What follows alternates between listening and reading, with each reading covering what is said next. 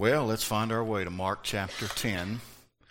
Mark chapter 10, believe it or not, that is an actual picture of Bartimaeus. No, it's not. Last week we talked about ministry fundamentals from Mark chapter 10, verses 32 through 45, as we've been making our way through the Gospel of Mark. Some fundamentals if you want to be faithful and productive in the ministry. Number one, you got to pay attention to your master. Pay attention to what he's saying. You've got to properly appreciate his message, and you've got a purpose to appropriate his mindset. Mark chapter 10, verse number 46. Let's read verse 45 because that is the key verse of the Gospel of Mark. The key verse of the Gospel of Mark, verse 45. For even the Son of Man came not to be ministered unto, but to minister, and to give his life a ransom for many. And they came to Jericho. And as he went out of Jericho with his disciples and a great number of people, blind Bartimaeus, the son of Timaeus, sat by the highway side begging. And when he heard that it was Jesus of Nazareth, he began to cry out and say, Jesus, thou son of David, have mercy on me. Now, I'm reading that with a little bit of emphasis, but not nearly as loud as he would have been screaming it. I'll do you the favor of not illustrating that. And many charged him that he should hold his peace, but he cried the more a great deal, thou son of David, have mercy on me. And Jesus stood still and commanded him to be called. And they called the blind man, saying unto him, Be of good comfort, rise, he calleth thee. Boy, what a crowd. 1 minute they're telling him to shut up and get to the back of the group and just stop it. What's wrong with you? And next, hey, be of good cheer. He's calling for you. Come on, brother. Yeah, probably Baptist.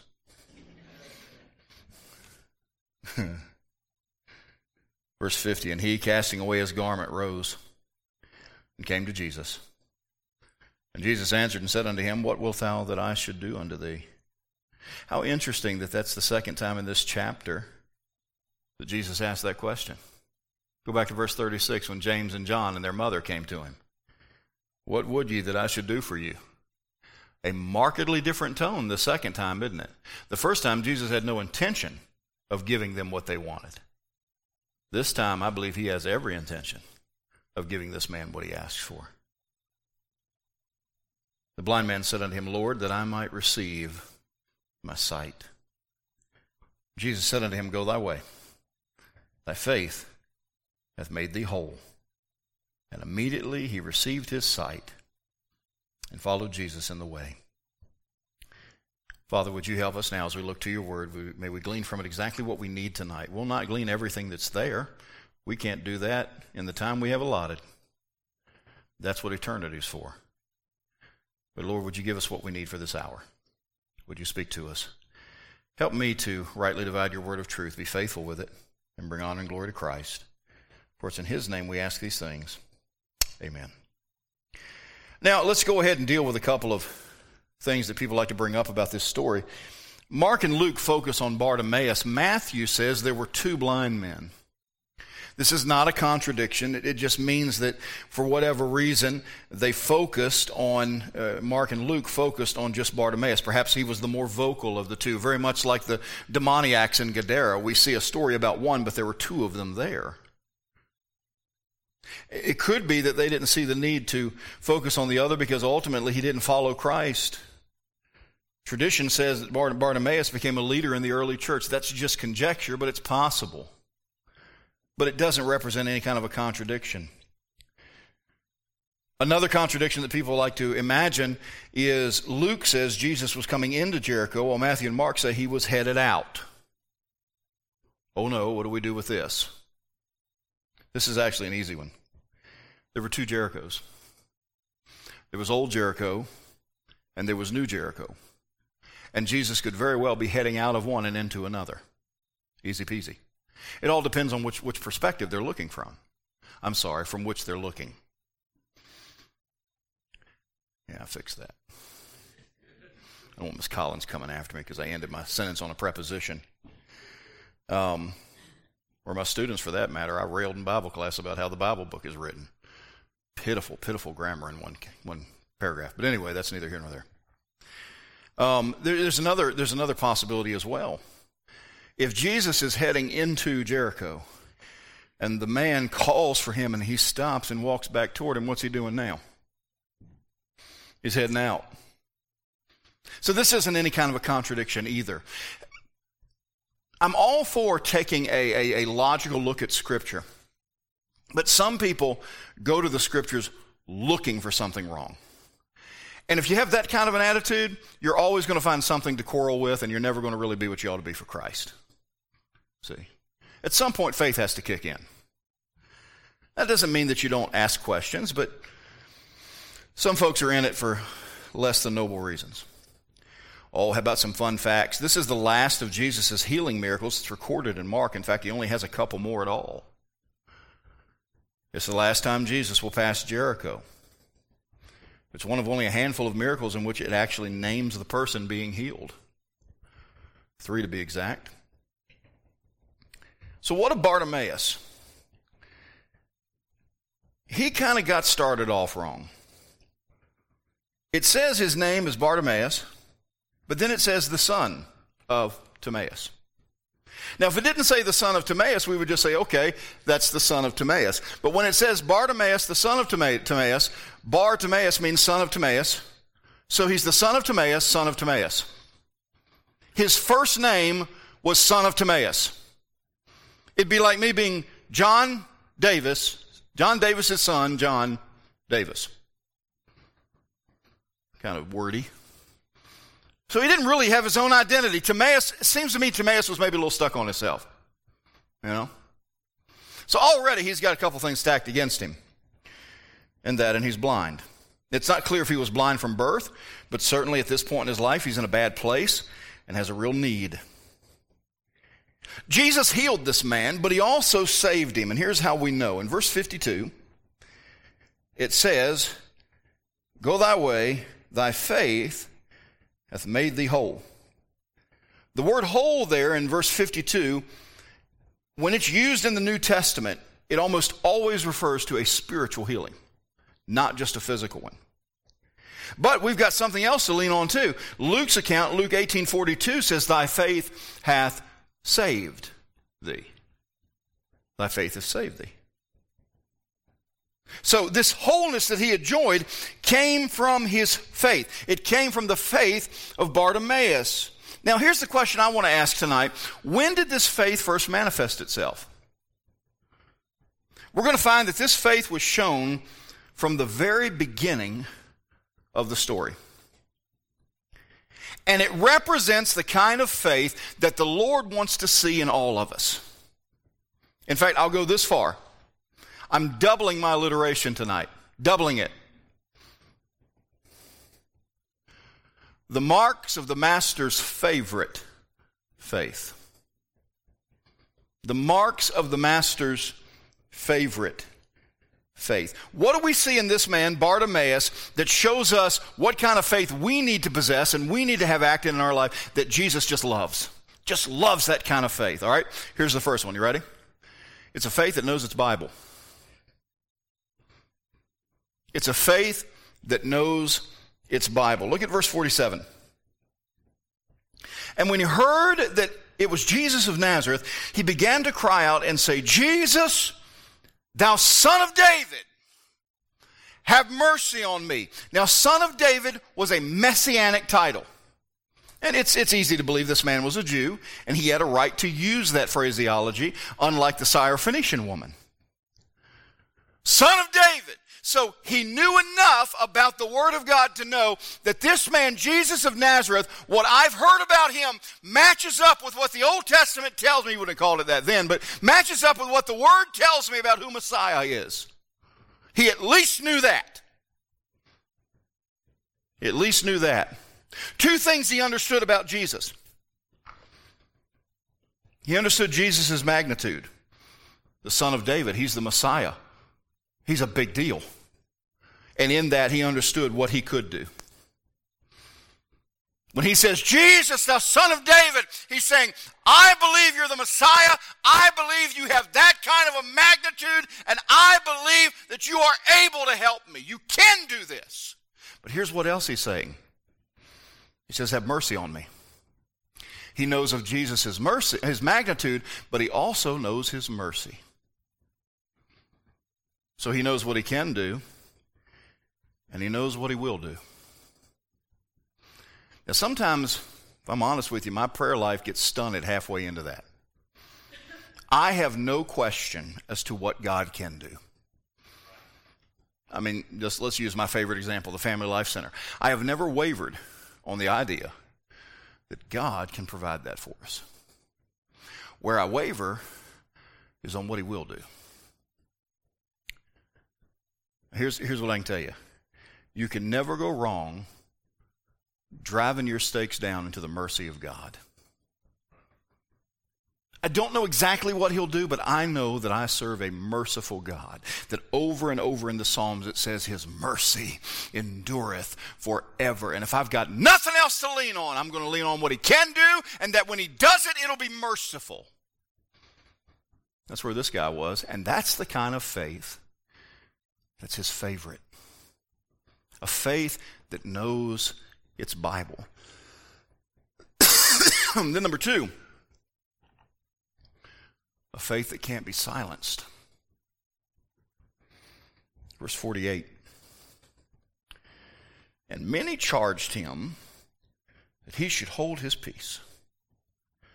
But he cried the more a great deal, Thou Son of David, have mercy on me. He knew that this may be his only shot. And can I tell you something, friend?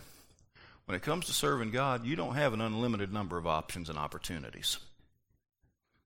Certainly when it comes to being saved, we're not granted all kinds of opportunities to be saved. And once you are saved, you don't just assume, well, I'll have another chance to witness to that person. I'll have another chance to give that over to God. I'll have another chance to do this that he's asked me to do. No, you just assume this is your shot. And you don't let anybody shut you up about it either. It's been said that the measure of your faith is what or who can keep you from Jesus. In this man's case, nothing could and no one could. He's just going to keep on hollering. A faith that can't be silenced. Hey, can I give you something for free here? Sometimes my faith isn't silenced from people without. Sometimes it's silenced by the guy within. I can't tell you how many times I've talked myself out of the goodness of God in my life. Oh, you'll never do that for me. Kind of guy that I am. Man, I messed up so bad today, and God's not going to help me with this. God's not going to. Don't talk yourself out of God's goodness.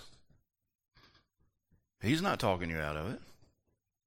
A faith that can't be silenced. And just like maybe he was having to push away from these people and just hush, I'm talking to Jesus, just hush. Maybe sometimes you got to look in the mirror and say, you know what, you just hush. Flesh, you're wrong. Satan, I rebuke you in Jesus' name. And quit listening to the world and keep crying out for Christ. A faith that can't be silenced is his favorite kind of faith. A faith that knows its Bible is his favorite kind of faith. Here's one that seems pretty elementary, but think about it. A faith that believes God will hear. Verse 49 says, he cried the more a great deal, the Son of David, have mercy on me. And Jesus stood still and commanded him to be called. This guy had this crazy notion that even though I am surrounded by literally thousands of people that are making all kinds of noise, Jesus is going to hear me. Now, why do I say thousands? Because they're all headed to Jerusalem for the Passover. Jerusalem is about to be packed full of people on this. It's one of 3 most holy days.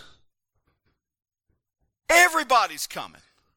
And this guy is at Jericho, and he's in his normal spot, and he's surrounded by these thousands of people, and they're rejoicing, or they're talking, or they're laughing, and he's got this crazy idea that if I'll just keep calling him, at some point, he's going to hear me. But how many times have we let the world, the flesh, or the devil convince us that God doesn't hear us?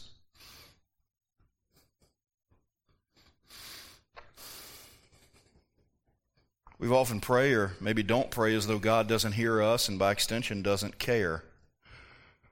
Friend, I got news for you. He does hear us, and he does care. Well, my Bible tells me if I regard iniquity in my heart, he won't hear me. That's true, so get it right with God so he can hear you. If we confess our sin, he's faithful and just to forgive us our sin, cleanse us from all unrighteousness. There, take care of it. And then get to praying. What's his favorite kind of faith? A faith that knows its Bible, a faith that can't be silenced, a faith that believes God will hear, and a faith that needs only Jesus. Verse 50. Verse 49 says, Jesus stood still and commanded him to be called, and they called the blind man, saying unto him, Be of good comfort, rise, he calleth thee. And he, casting away his garment, rose and came to Jesus. That's significant. That garment, that outer cloak, was his most valuable possession. It's what kept him warm. It's what kept him dry. It's what kept him reasonably protected. It's the most valuable thing he had as a beggar. But that cloak was worth nothing compared to the prospect of getting to Jesus. And if that cloak was going to hinder him, if that cloak was going to keep him from getting to Jesus fast enough, that cloak can go. Because this faith didn't need the cloak. It just needed Jesus. Something about which I have to remind myself all the time. If the devil really wants to get to me, he uses technology. We put these in because we felt like these would be an upgrade and this would help people. And I believe it has. I believe it has. But if you've been attending here any time at all, you know that every once in a while, they don't work. Or the live stream goes down. The internet's down. Something blows up. It drives me nuts. Because you know this never happens to anybody else.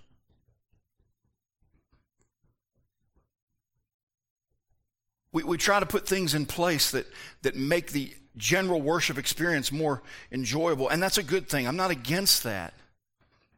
And we want the place to look nice and everything else, but I got to constantly remind myself, all we need, fellowship, is Jesus. He does not need these screens. He does not need air conditioning. He does not need padded pews. Truth is, he doesn't need me. What's the only thing that needs to be here for us to have a profitable time together? His Word. And if His Word is proclaimed as it should be, that's showing that all we need is Jesus. And sometimes we can get so, like me. Man, I type up my message and I've highlighted here and I've color-coded here, got all that straight, and then I go to print it and the copier won't print it.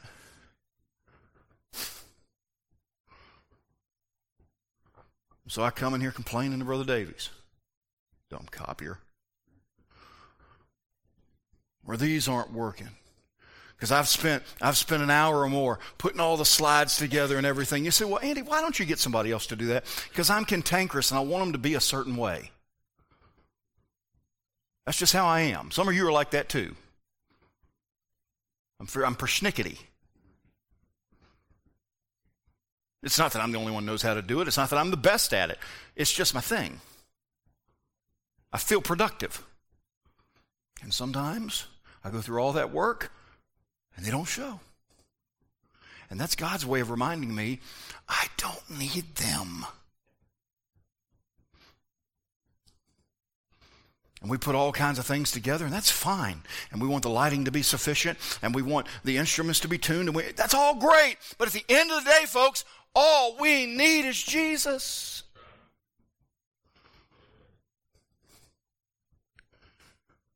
I'm not saying I'm ready to get rid of all that, but I better know that I could and it'd be okay.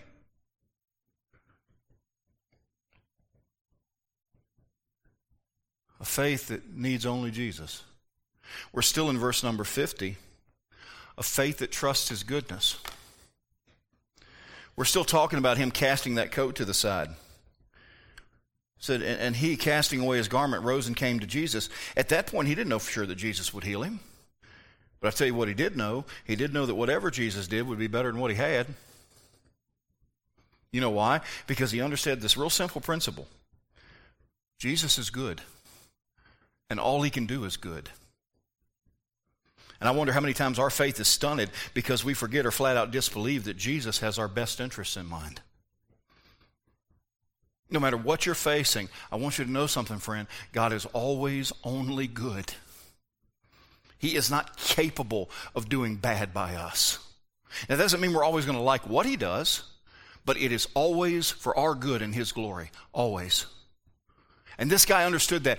Listen, I don't know if he's going to heal me, but I'm throwing this coat to the side because whatever I get from him is going to be better than what I had. That's a faith that he likes.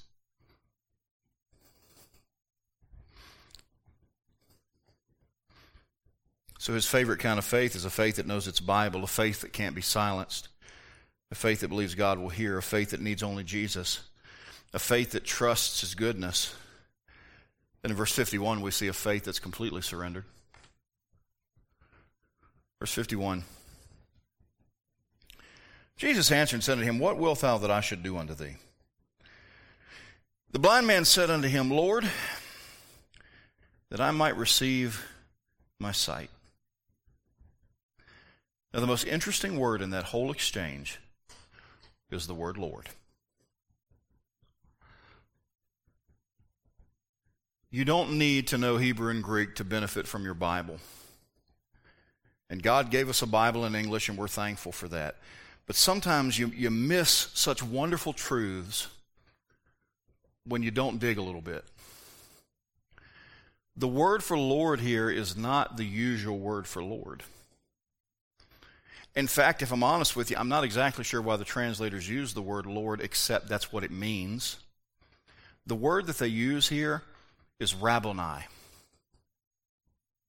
It only shows up one other time in the New Testament. That's in John chapter 20, when Jesus came up to Mary Magdalene in the garden. And he spoke her name, Mary, and she knew who he was. And she turned around and she called him Rabboni.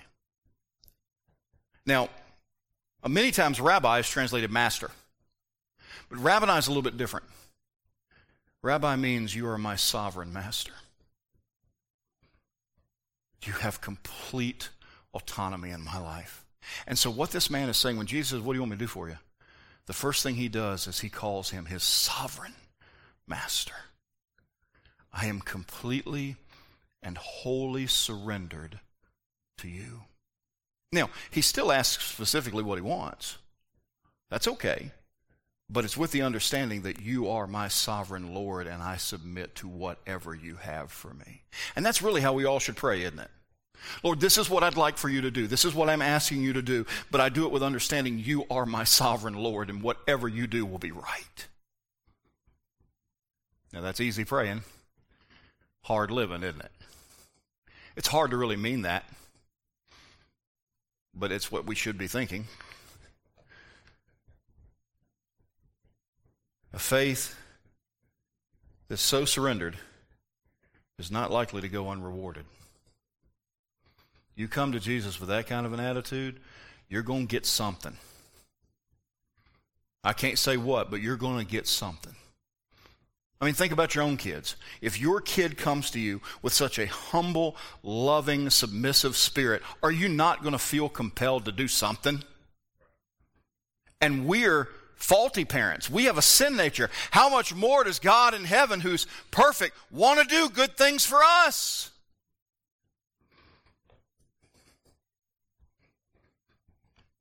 The faith that's his favorite is a faith that knows its Bible, a faith that can't be silenced, a faith that believes God will hear, a faith that needs only Jesus, a faith that trusts his goodness, a faith that's completely surrendered. We're still in verse number 51. A faith that gets specific. How often are prayers unanswered because we don't really ask for anything? Jesus answered and said unto him, What wilt thou that I should do unto thee? And the blind man said unto him, Lord, just bless me. Lord, just meet the need. I'm guilty of it, and so are you. We pray in generalities instead of getting specific. Now, it's not that God doesn't know what we need and what we want, but he wants us to say it. You have not because you ask not. You ever had your kid come in and kind of beat around the bush on something, and you finally say, will you just tell me what you want? My oldest, when she comes in and says, Daddy, oh boy. Because she's already into the dad phase. So when it's Daddy, she's endearing herself to me. And she is buttering me up. And here's what she'll do. She'll climb up on me and she'll go, you smell good. Thanks. I love you. I love you too. Now what do you want?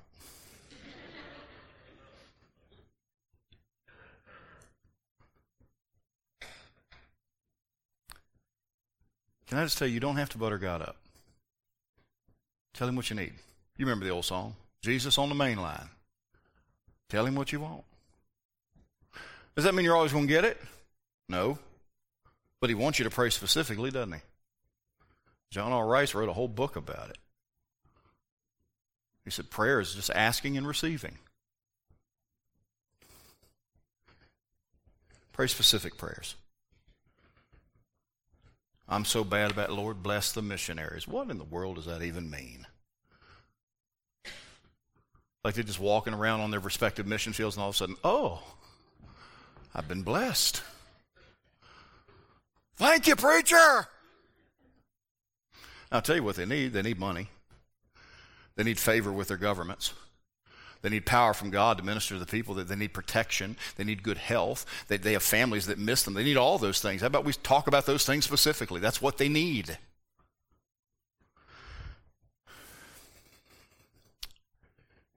And then finally,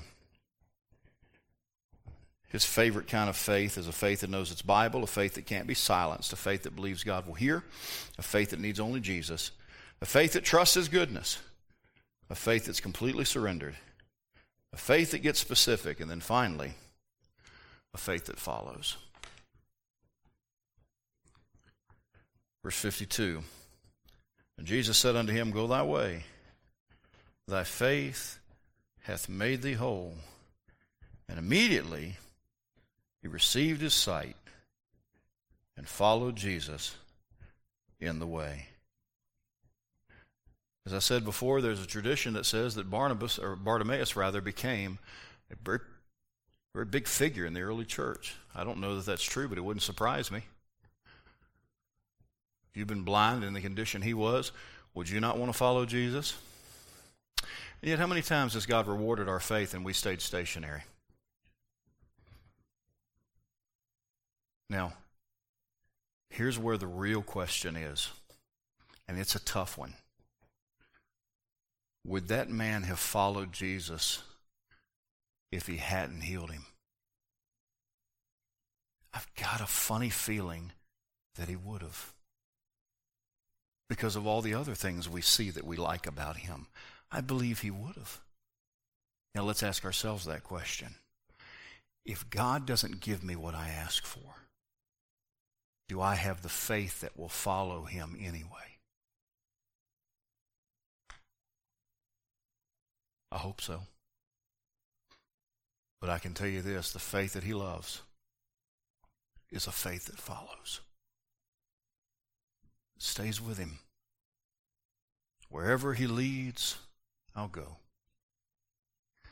Did you know that at the point that Jesus touched this man's eyes, depending on where he was in Jericho and where the cross was located in Jerusalem, he was 15 to 18 miles from his death. That close. I don't know that Jesus told him this, but when he followed him, could it be that Jesus said, when I get to Jerusalem, I'm going to die. You still coming?